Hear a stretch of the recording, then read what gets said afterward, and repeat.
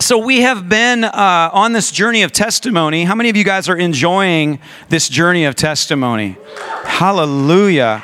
It is so powerful, and we've got some more today. And so I'm going to share a short excerpt. But first, before I do that, I want to introduce to you someone lovely and beautiful, and here for the very first time. Valerie, why don't you stand up? We want to welcome little Amelia. Woo! Look at that little treasure. Good night. You guys do it right. Those are beauties. Oh my goodness. Dad didn't stand up because I only gave Mom credit. I'm sorry, man.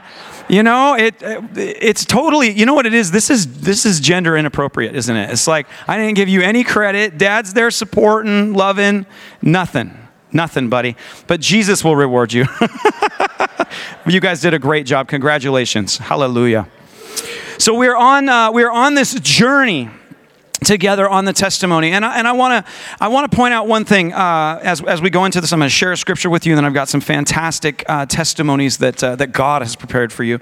But as you're listening to testimonies, just to give you a quick second of review, I want you to listen with an ear towards God.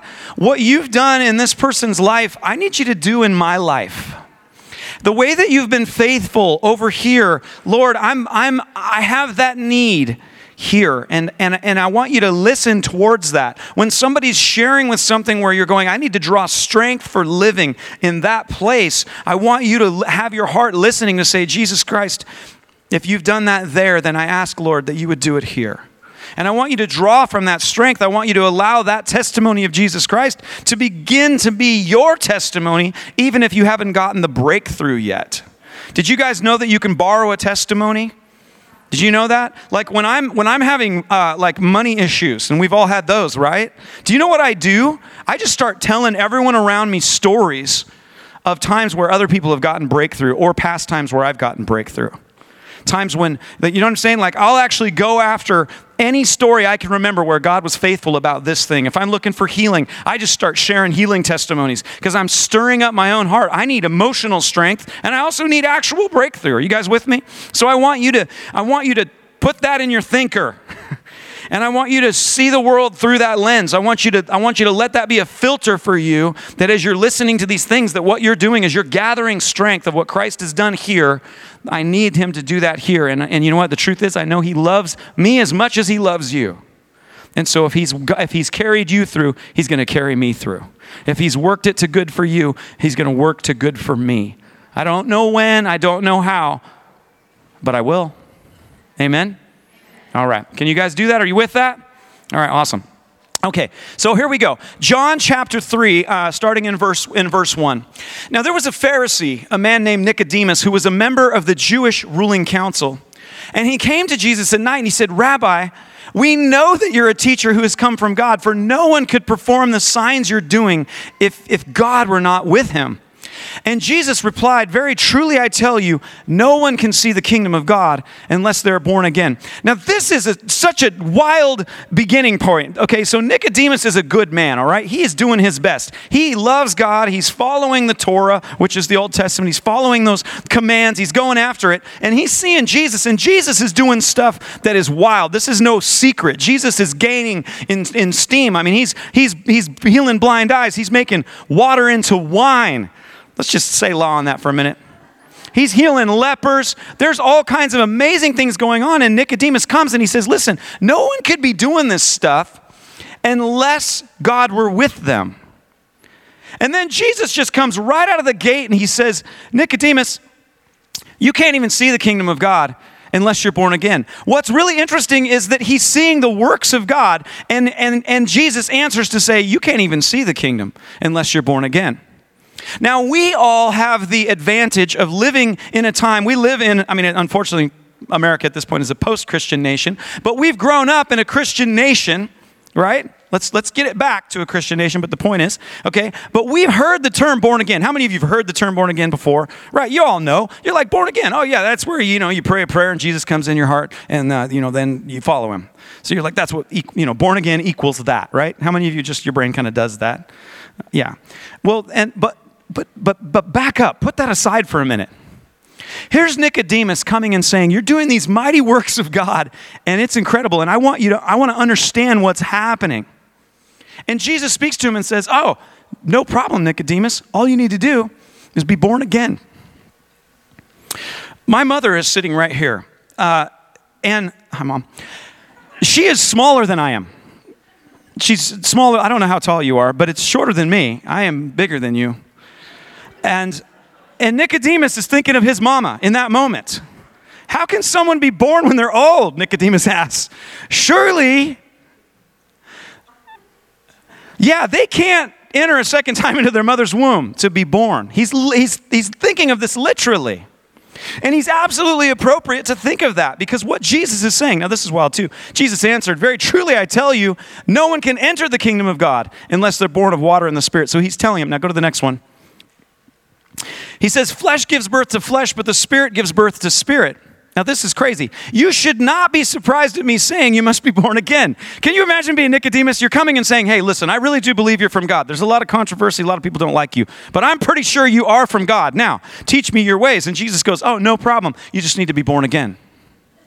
And Nicodemus is going, what kind of craziness is this? I don't understand. And he says that. I don't even understand that. Like, and I'm going to give him some credit that he said, like, hey, what is he going to do? What are you going to do? Like, I mean, shoot, you grew a guy's legs out, you know, you're healing leprosy. Maybe you literally like shrink us down and our mom just drinks us and has us again. I don't know. How does it work?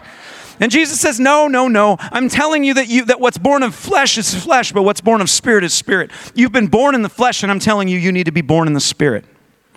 Now, here's the wild part is he says, you shouldn't even be surprised at my saying you must be born again. The wind blows where it pleases. You hear its sound, but you can't tell where it comes from or where it's going. And so it is with everyone born of the Spirit. How can this be? Nicodemus asked. You're Israel's teacher, said Jesus, and you don't understand these things? Can you imagine poor Nicodemus? I mean, seriously, like, let's give the guy a break. Like, imagine yourself in his position. He came to Jesus to ask the questions. He's like, you don't even understand this, Nicodemus? Sometimes Jesus doesn't really cut us a break, huh? Sometimes we don't want to understand, and he goes right to the heart and goes, you don't know because you don't want to know. But he continues on. Let's go to the next one. He says, very truly, I tell you, we speak of what we know, and we testify to what we have seen, but still you people do not accept our testimony. So he starts going straight into the heart of this matter, and he's saying, Nicodemus, I'm the Son of God. I'm speaking to you and I'm telling you, you should understand that you have to be born again. Now, I want you to understand this thing about Nicodemus. Nicodemus is a righteous man who's doing his absolute level best to fulfill all of the law and the prophets to please God. And Jesus is calling him out and saying, listen, Nicodemus, you're the teacher of Israel. You should understand at this point, having grown up, trying to earn your way to righteousness, trying to use the spiritual self-help program, you of all people should know that you need a Savior. Nicodemus, you don't understand these things yet? Nicodemus, you've been trying to live by the law your whole life and you're doing a great job, and you know it's not enough, don't you? Are you guys seeing that? And it's the truth for us. You see, tribe, we are not a self-help program. The bride of Christ is not a group of people that prayed a prayer and learned a whole bunch of good rules and then started doing them. And then we're like, our testimony is not this. Our testimony is not like, Jesus came and he let me know that I wasn't very nice. And I said, you're right, I'm sorry. And then he goes, well, I forgive you. Here's the rules. And then I started doing the rules, guys. And you know what? My life changed, and now I'm really, really nice. And you should do likewise. That is not your testimony. Your testimony is not that you're a better person. You are actually a better person, but that's not actually your testimony. You see, our testimony is this, and this is what Christ is getting to with Nicodemus, is he's saying, listen, the whole system that you're in right now, where you would try to prove your own righteousness or try to apply a certain amount of laws or rules, all that the Old Testament is showing you is that you can't do it on your own. And in fact, you so can't do it on your own, you must be born again. You must die to everything that you used to be and be born again. And that's the testimony of Jesus Christ. It's not that the old naughty you now became the new fun you. No. It's that the old, naughty, sinful, death-bent you died in Christ, and something new has come in Christ. And that's what Jesus is getting at. So what I want to talk about here is he says, now we speak of what we know and we testify to what we have seen, but still you don't accept our testimony. I've spoken to you of earthly things you don't believe. How then will you believe if I speak of heavenly things? No one has ever gone into heaven except the one who came from heaven, the Son of Man. Just as Moses lifted up the snake in the wilderness, so the Son of Man must be lifted up, that everyone who believes may have eternal life in him. This is so cool. Think about this. This is Jesus standing in front of Nicodemus. Now, we've all heard John 3:16. It's like the most famous saying ever, right? You see it at football games. For God so loved the world that he gave his one and only Son, that whoever believes in him would not perish but have eternal life. Jesus is standing in front of him saying this for the first time. For God so loved the world that he gave me, that whoever would believe in me will not perish but have eternal life. For God did not send his Son into the world to condemn the world, but to save the world through him. Aren't you guys glad that that's why he came? Not to condemn the world, but to save the world. This is the testimony. Every one of us that has died with Christ and is born again, we're here saying, hey, good news. Jesus showed up and he didn't condemn me. That's a testimony, because all your friends that know you are like, are you kidding me? That is a miracle. I condemn you and I'm friends with you. Let's go to the next one. That was good. I liked that part. All right. Whoever believes in him is not condemned, but whoever does not believe stands condemned already. Stop. Just a minute. It doesn't say whoever believes in him is not condemned, but whoever does not believe, I condemn. It doesn't say that, does it? Here's what it says. Whoever believes in him is not condemned, but whoever does not believe in him stands condemned already. Here's what I want you to understand. God did not condemn you, nor does he condemn you. But there is an enemy that brought sin and death into the world, and we are all victims of that. Now, we may have been agreeing in some places, but what I want you to understand is that an enemy came in to kill and rob and steal and destroy, and we have all been affected by that. And God's saying, I didn't come to condemn you for that. I came to save you. You're already condemned. You've already been sold as a slave. You've already been robbed. You've already been ripped off. I'm here to say, I came to save you. And all that you need to do is to believe the message that I'm bringing, and it's simply this. If you want to save yourself, flesh will just beget more flesh. But if you want to be saved, then you must die to you being the Lord of your life, die to your self-help program, die to trying to become a better person. He doesn't want you to be a better person. He wants you to die with him so that you can become a new person. Are you with me? And he's saying this, I'm not condemning you. You're already condemned. Would you like to not be condemned? Would you not like to not be under that anymore? And he says, because you can believe in me. And he says, this is the verdict. Light has come into the world, but people love darkness instead of light because their deeds were evil. For everyone who does evil hates the light and won't come into the light for fear that their deeds will be exposed. But whoever lives by the truth comes into the light so that it may be seen plainly that what they have done has been done in the sight of God. This is our testimony. You're going to hear some testimonies here in just one moment. And what I want you to understand that these testimonies you're going to hear and your own testimony, it's this. It's that Christ has been formed in me by my Father in heaven. That the goodness of God has come and found me, and I believed the one whom he sent, Jesus Christ. And when I surrendered my life and died with Christ, I was raised up as a new creation.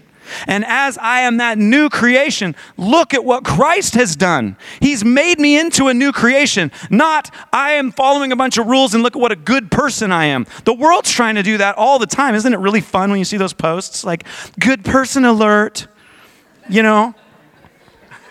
Hashtag pay it forward. Really? You're supposed to do that silently. What is that really? What is that really? I'm just trying to shut down my conscience because the truth is, I'm like Nicodemus. I know you're from God. So how, teach me some secret wisdom, Lord. I'm into that. And he's going, no, here's the secret wisdom. You have to die. You have to die to your right to be right. You have to die to your right to define reality. You have to die to your self-righteous attempts to save yourself. Die to all those things and be made completely new with me. And my Father will form Christ in you. And when you boast, you know what you'll boast about? Look at what he has done. That's our testimony. And we can brag about that. We can get all braggy about that because we're not bragging about what a good person I am. We're bragging about what a great God he is and that we have been the recipient of him saving us and working in our life. Amen? Amen. So here's the last, that was it. Oh, here we go. Now, and go ahead and come on up, Mom, Jason. Revelation 12:11 says this, they overcame him by the blood of the Lamb and by the word of their testimony, and they loved not their lives unto death. This is the summation of all things, right? Of all of us that are walking with the Lord, and it's talking about martyrs and all those. But here's the key. They overcame the enemy by the blood of the Lamb. I just talked about that. That's Jesus, but there's one other thing. And the other way that we overcome is by the word of our testimony, that we tell others, this is what God has done. And this is how we overcome when we're going through it, right? Some of us are facing battles right now. And you're just like, I don't even know. Like you barely got to church today.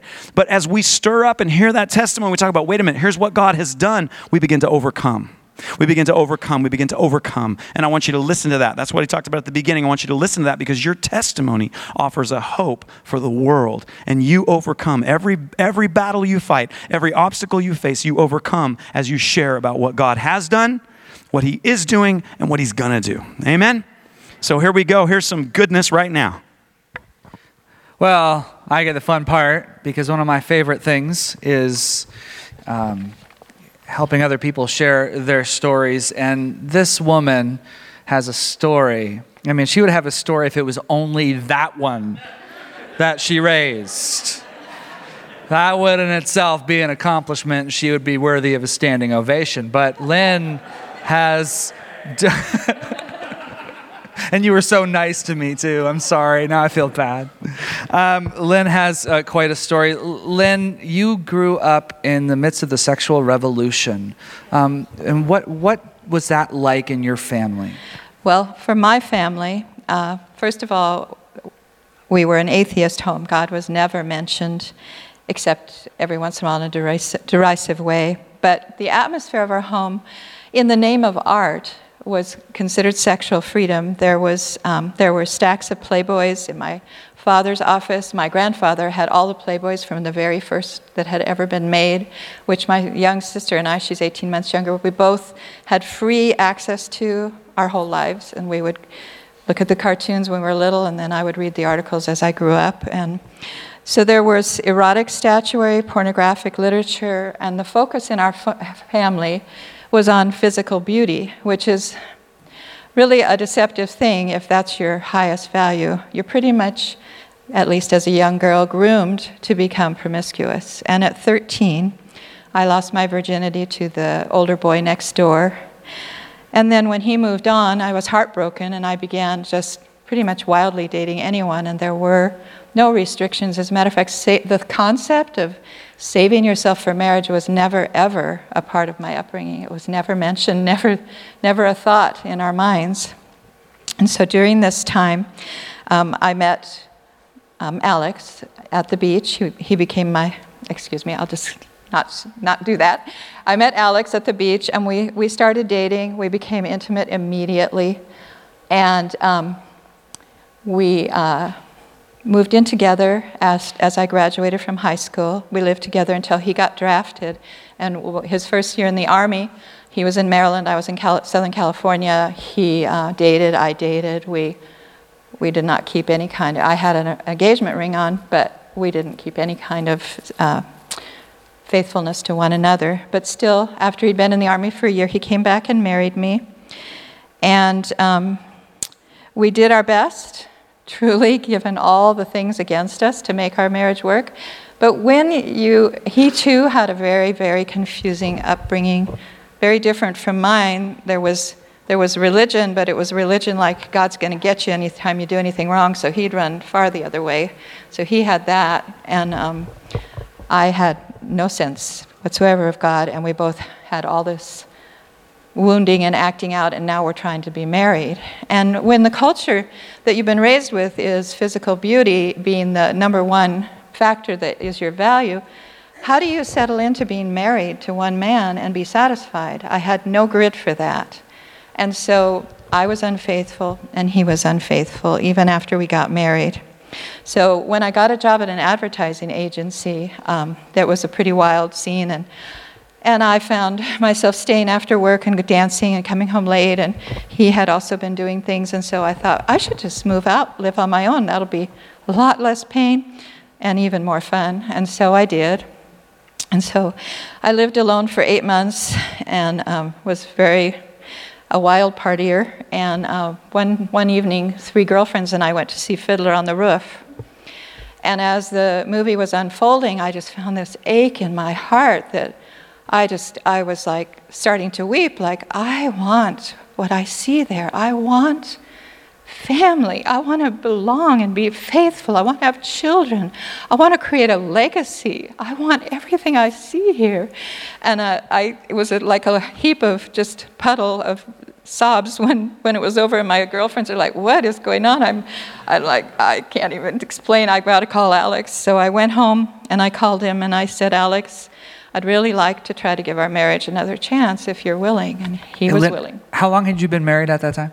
3 years. 3 years, and so you'd been apart for 8 months. Oh, sorry. Mm-hmm. Yeah, okay. So you called him, and how did he respond?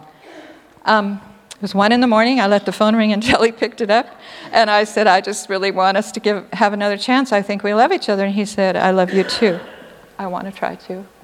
So we got back together, and we bought a home, and we went on to have 2 children, and we tried to succeed in this marriage, but we had no tools to work with at all to overcome, again, the pain that was in our hearts and the suspicion. I mean, I'd fall apart every time he got dressed up at an inopportune moment. I'd be sure he was going somewhere, and unfortunately, sometimes he was. And after trying to make it work for 4 years, we thought we need to just go ahead and get a divorce. But we decided to take one last road trip, because road trips were like our time to really come together and enjoy one another without a lot of distractions. And you had 2 kids by that point. We had Autumn and Josh. Josh was 13 months and Autumn was 3.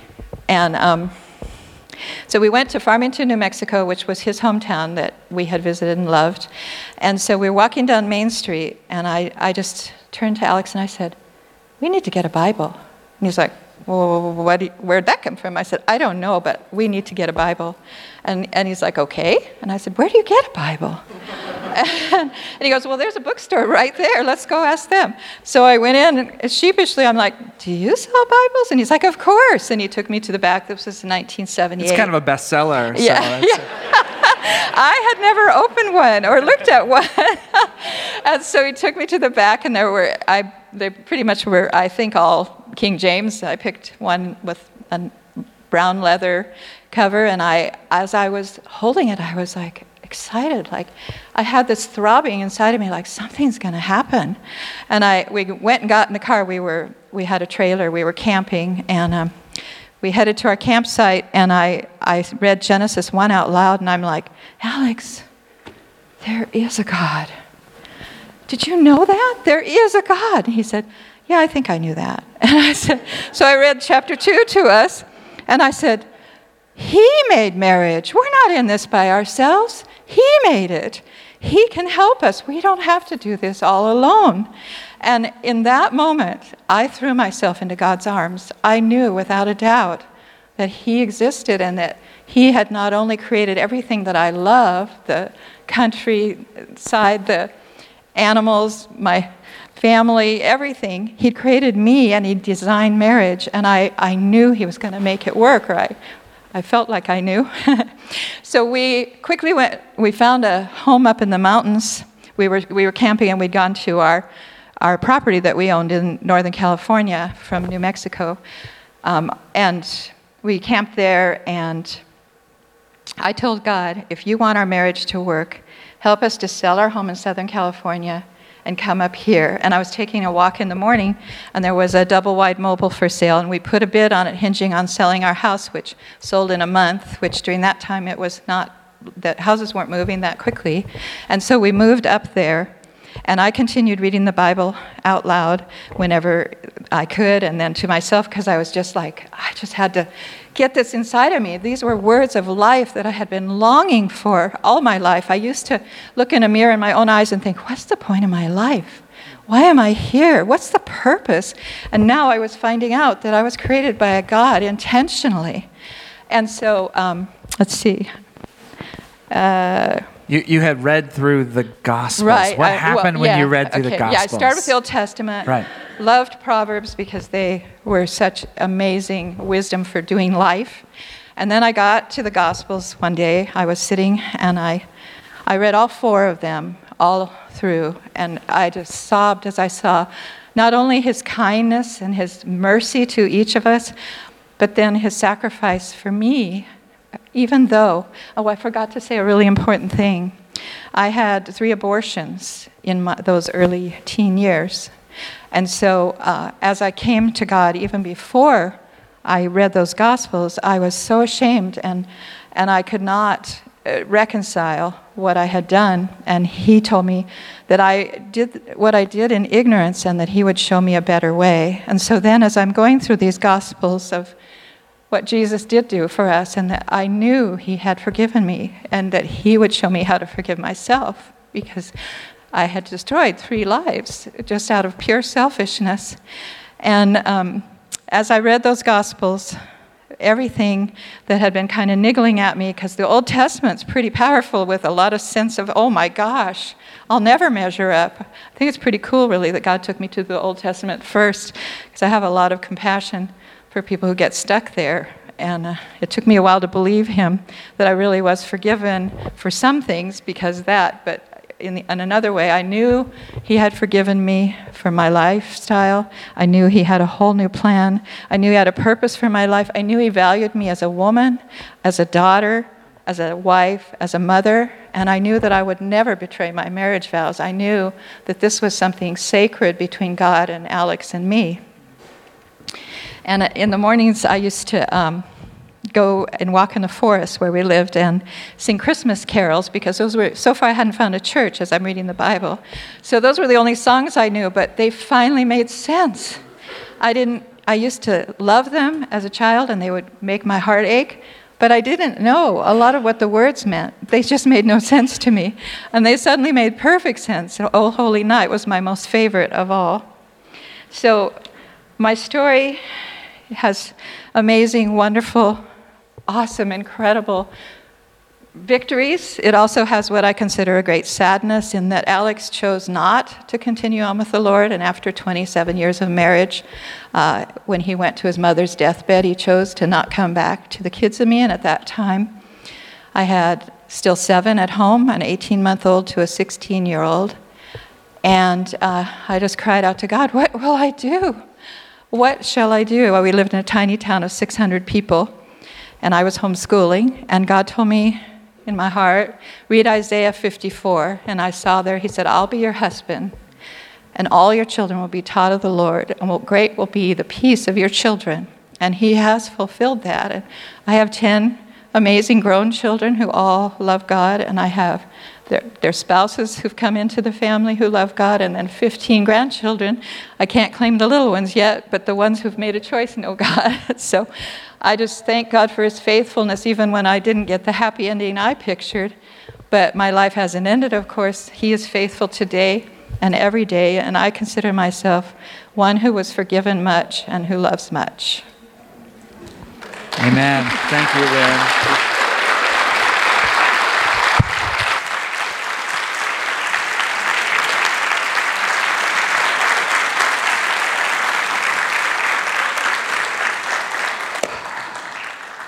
All right, that was really part 2. That was beautiful. Man, oh man. Gonzalo and Alaire, where are you guys? Oh, there you are. You're right in front of me. Here we go. Gonzalo and Alaire.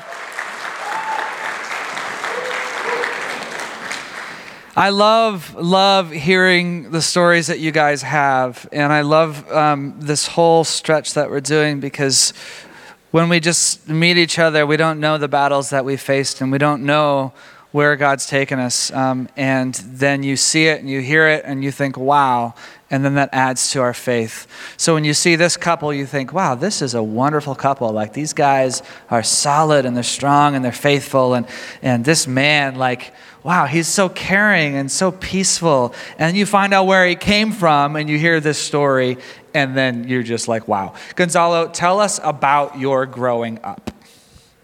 Hello. Okay, I'm live. You're live.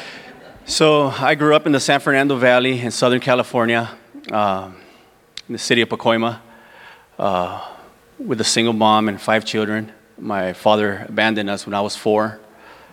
I grew up with a tremendous amount of physical abuse in my home. I went through sexual abuse, emotional abuse, just complete chaotic environment as a child. As I got older, I started working at the age of 5 to help my mom pay the bills. As I got older, I got into gangs, drugs, drug dealing, committing crimes, just everything that came with the street lifestyle as a teenager. When I was 15, my oldest brother, which he was like my father figure, he caught a murder case and he was convicted to life, and we decided to leave Southern California, and my mom relocated us to Nebraska. At that point, I decided to live on my own. I was 15, and that's when I got really bad with just drugs and gangs, and I came back to the West Coast, California, and back to Oregon, and that's when I met my wife in the midst of all that chaos at 17. She just rescued you because she was so together, right? No.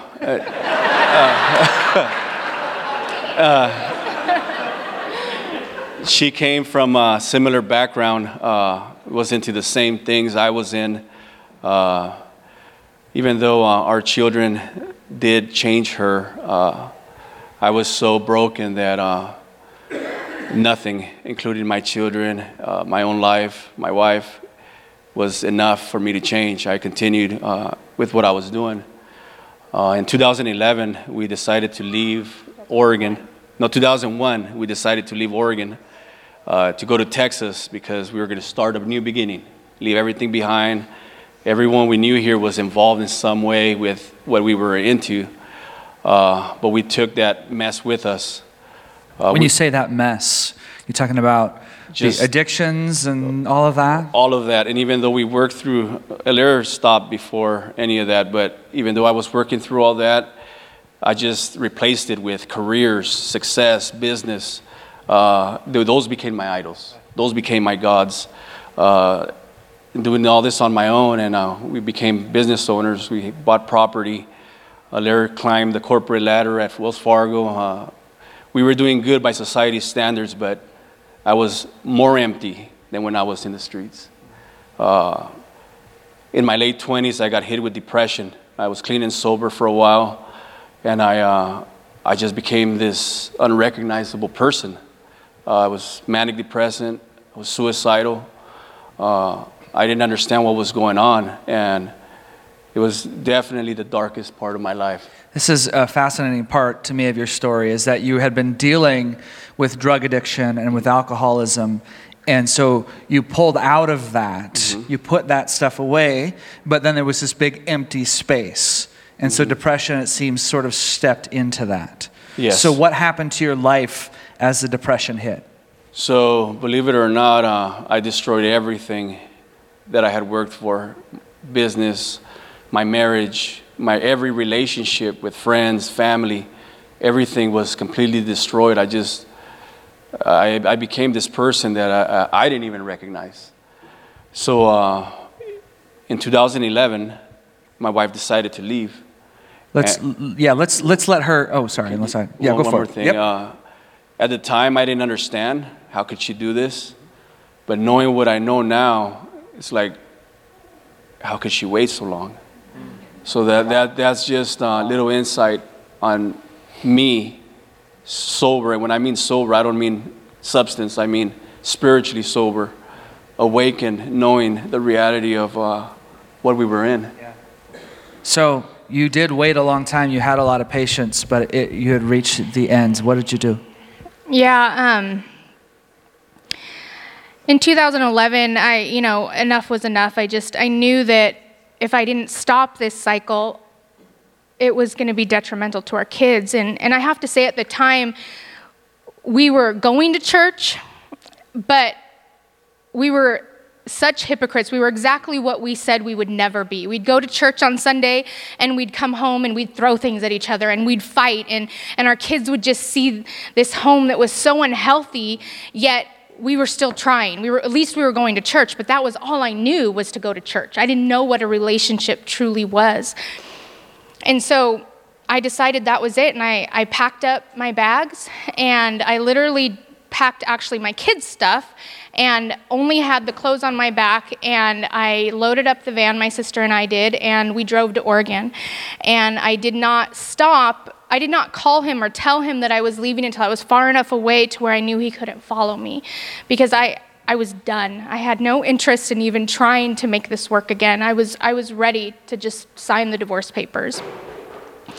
And it was at that moment that I actually truly surrendered my life to the Lord, because I knew that without God, I would not successfully raise my 5 kids. I knew that I needed a daddy, and I knew that I needed a husband.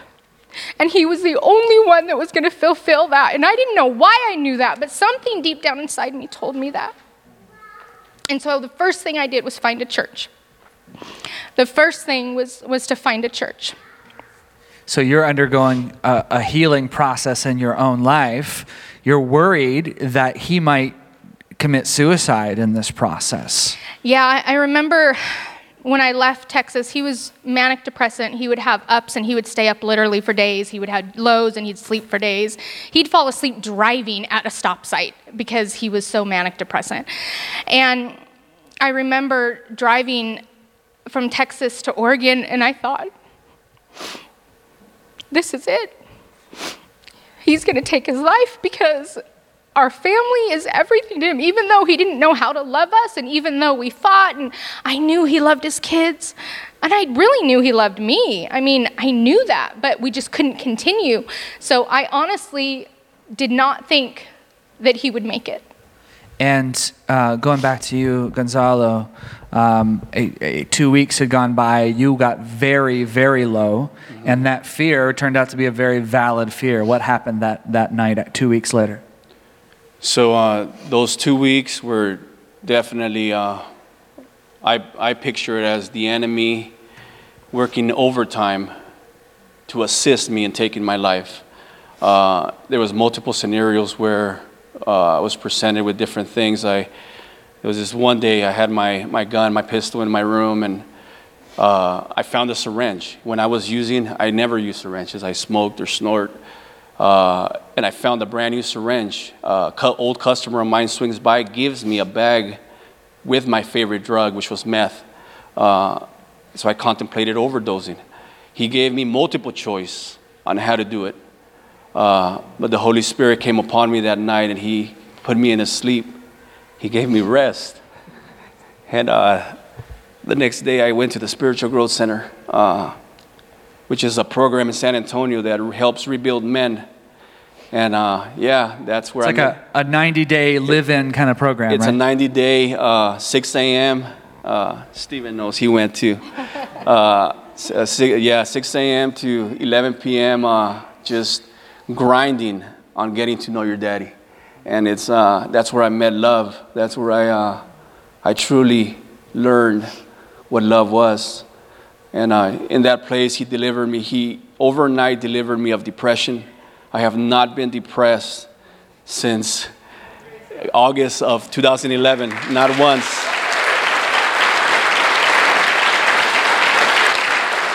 They just prayed for you, and it left. Yes. Amazing. One of our pastors asked me if I was ready to be delivered from that. And I told him, absolutely. This is not who I am. I was never depressed as a child or a teenager. And he prayed for me, and I woke up the next morning, and the joy of the Lord had entered my heart. And he literally replaced my heart with a heart of flesh. And he delivered me from multiple things while I was there. Everything from, I was a liar, habitual liar, lust, just, it goes on and on and on and on. Just, he did a work in me while I was there. He's like relentless, huh? He kept showing up at these places. Oh, yeah. I would even go as far as, I grew up in a Mexican community in Southern California. We didn't get along with African American men. So I had this bias against my brothers just from my upraising. And he puts me in a place with 95% African American men. So that was broken immediately. And it was just beautiful, just amazing how God used that season of my life to change me. So you're going through this transformation. Then finally, you come to the end of that. The man prayed over you and he prophesied. What did he say? Our bishop prophesied that my marriage would be healed quickly, that it was time for me to go. The Lord has spoken that to me personally, that it was time for me to go. So I packed up some clothes and left everything behind, got on a bus with $300 in my pocket and headed to Oregon to start a new adventure. And Alaire wasn't particularly thrilled about this. No, she was not. Alaire, you picked him up. To say you had mixed feelings would be an understatement. What happened? Yeah, I think a part of me always knew he would come because, again, he has always loved his kids and adored his kids. So a part of me knew that, but I was having nothing to do with it. I even told him one time, when you call, don't call to talk to me, because if I had the money, I'd file for divorce. The only reason I haven't is because I don't have the money. So call to talk to your kids. I wanted nothing to do with him.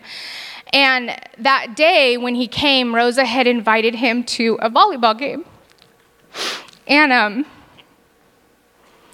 I was going to do everything in my power to make sure that he still had a relationship with his kids as long as he was healthy. I was not going to get in the way of that. So I offered to go pick him up because he had $300 in a backpack. He had nothing. So I offered to pick him up. And the day I picked him up, I remember getting to the restaurant where he was waiting for me. And I remember looking at him, and my spirit knew that he was a changed man. My spirit knew that God had taken control of him.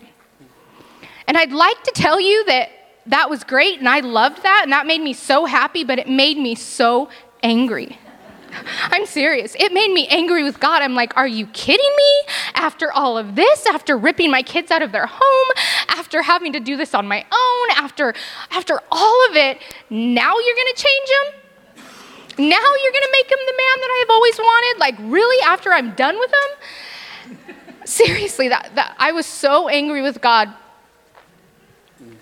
And he had asked us, he wanted to be around his kids as much as possible. And he had asked us if he could come to church, where we went to church. And of course, yes, you can. And I was so confused. I was so confused as to what was happening that one day I remember being at the altar and I was like, God, why? Why now? Why did you have to do this like this now? Why did I have to rip my kids out of their home? And the Lord said, I have answered your prayers. Take your husband. Jesus.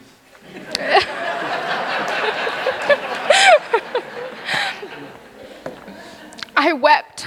I literally was on my knees on the floor, sobbing at the altar. And I knew, and it was so hard because what is my friends going to think? What are my family going to think? What is everybody going to think? But it was like, it didn't look the way I wanted it to look. And it doesn't always look the way we want it to or plan out the way we expect. His ways are so much higher than ours, and all things work out for his good. And we just have to remember that. Thank you, Lord.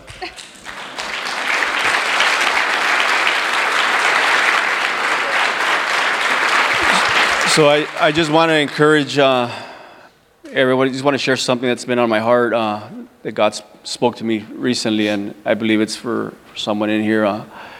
There is no wound too deep that God cannot heal. And when he heals, scars don't remain.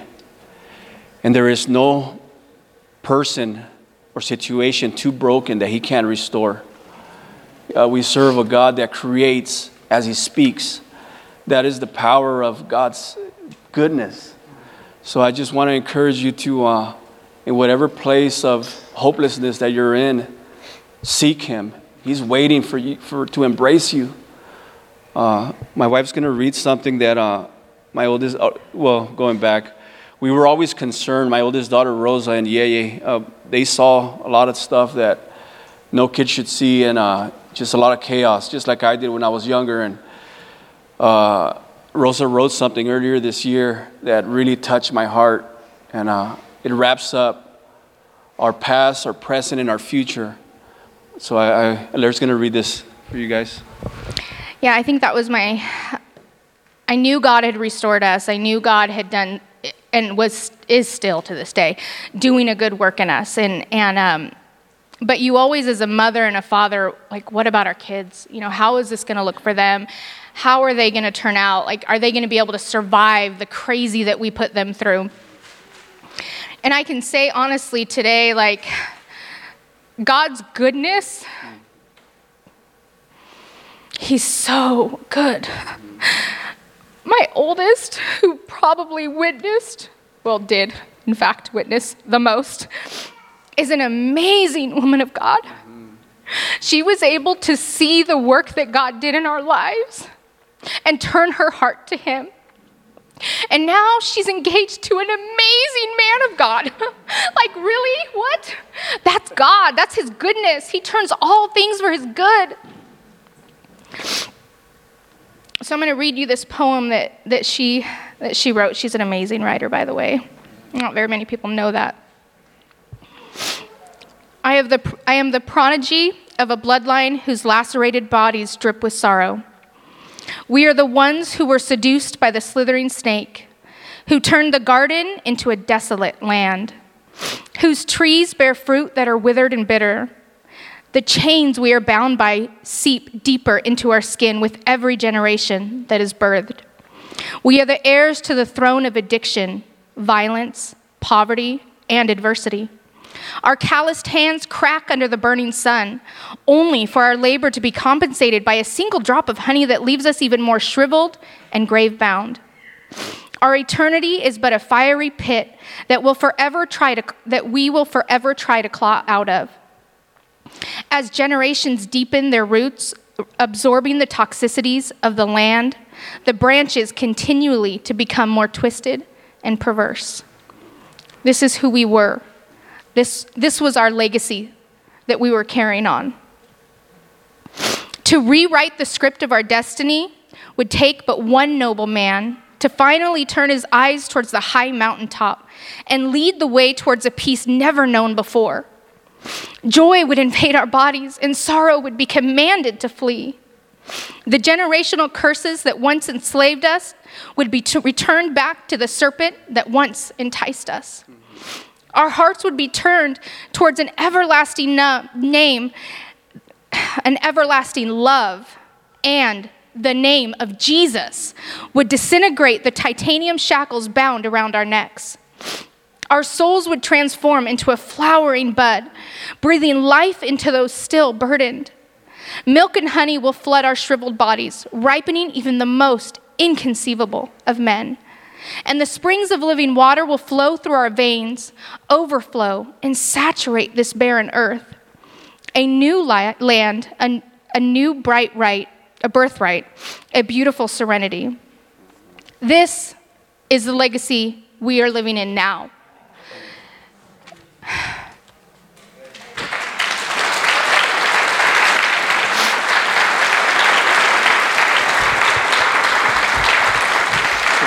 The worship team is going to make their way up here. Stay here.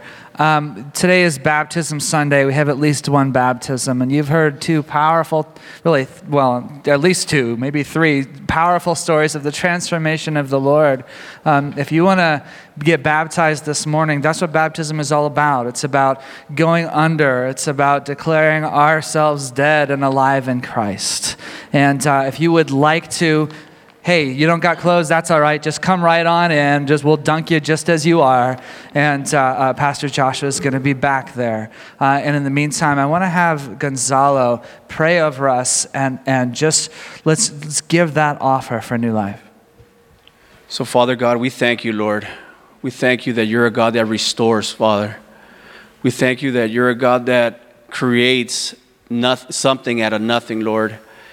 And Father, I pray for each and every person, Lord, that's going through hardship right now. I pray, Lord, that you restore them, Father, that you embrace them like never before, that you show your face to them in a way that it's undeniable, Lord. And I thank you, Father, for your goodness. In Jesus' name. I would like to invite everyone, if you can put your hand over your heart and just repeat after me. Father, please forgive me for all my sins, the ones I know and the ones I don't. Wash and cleanse me with your precious blood. And don't let me or my family miss heaven. I love you guys. Amen.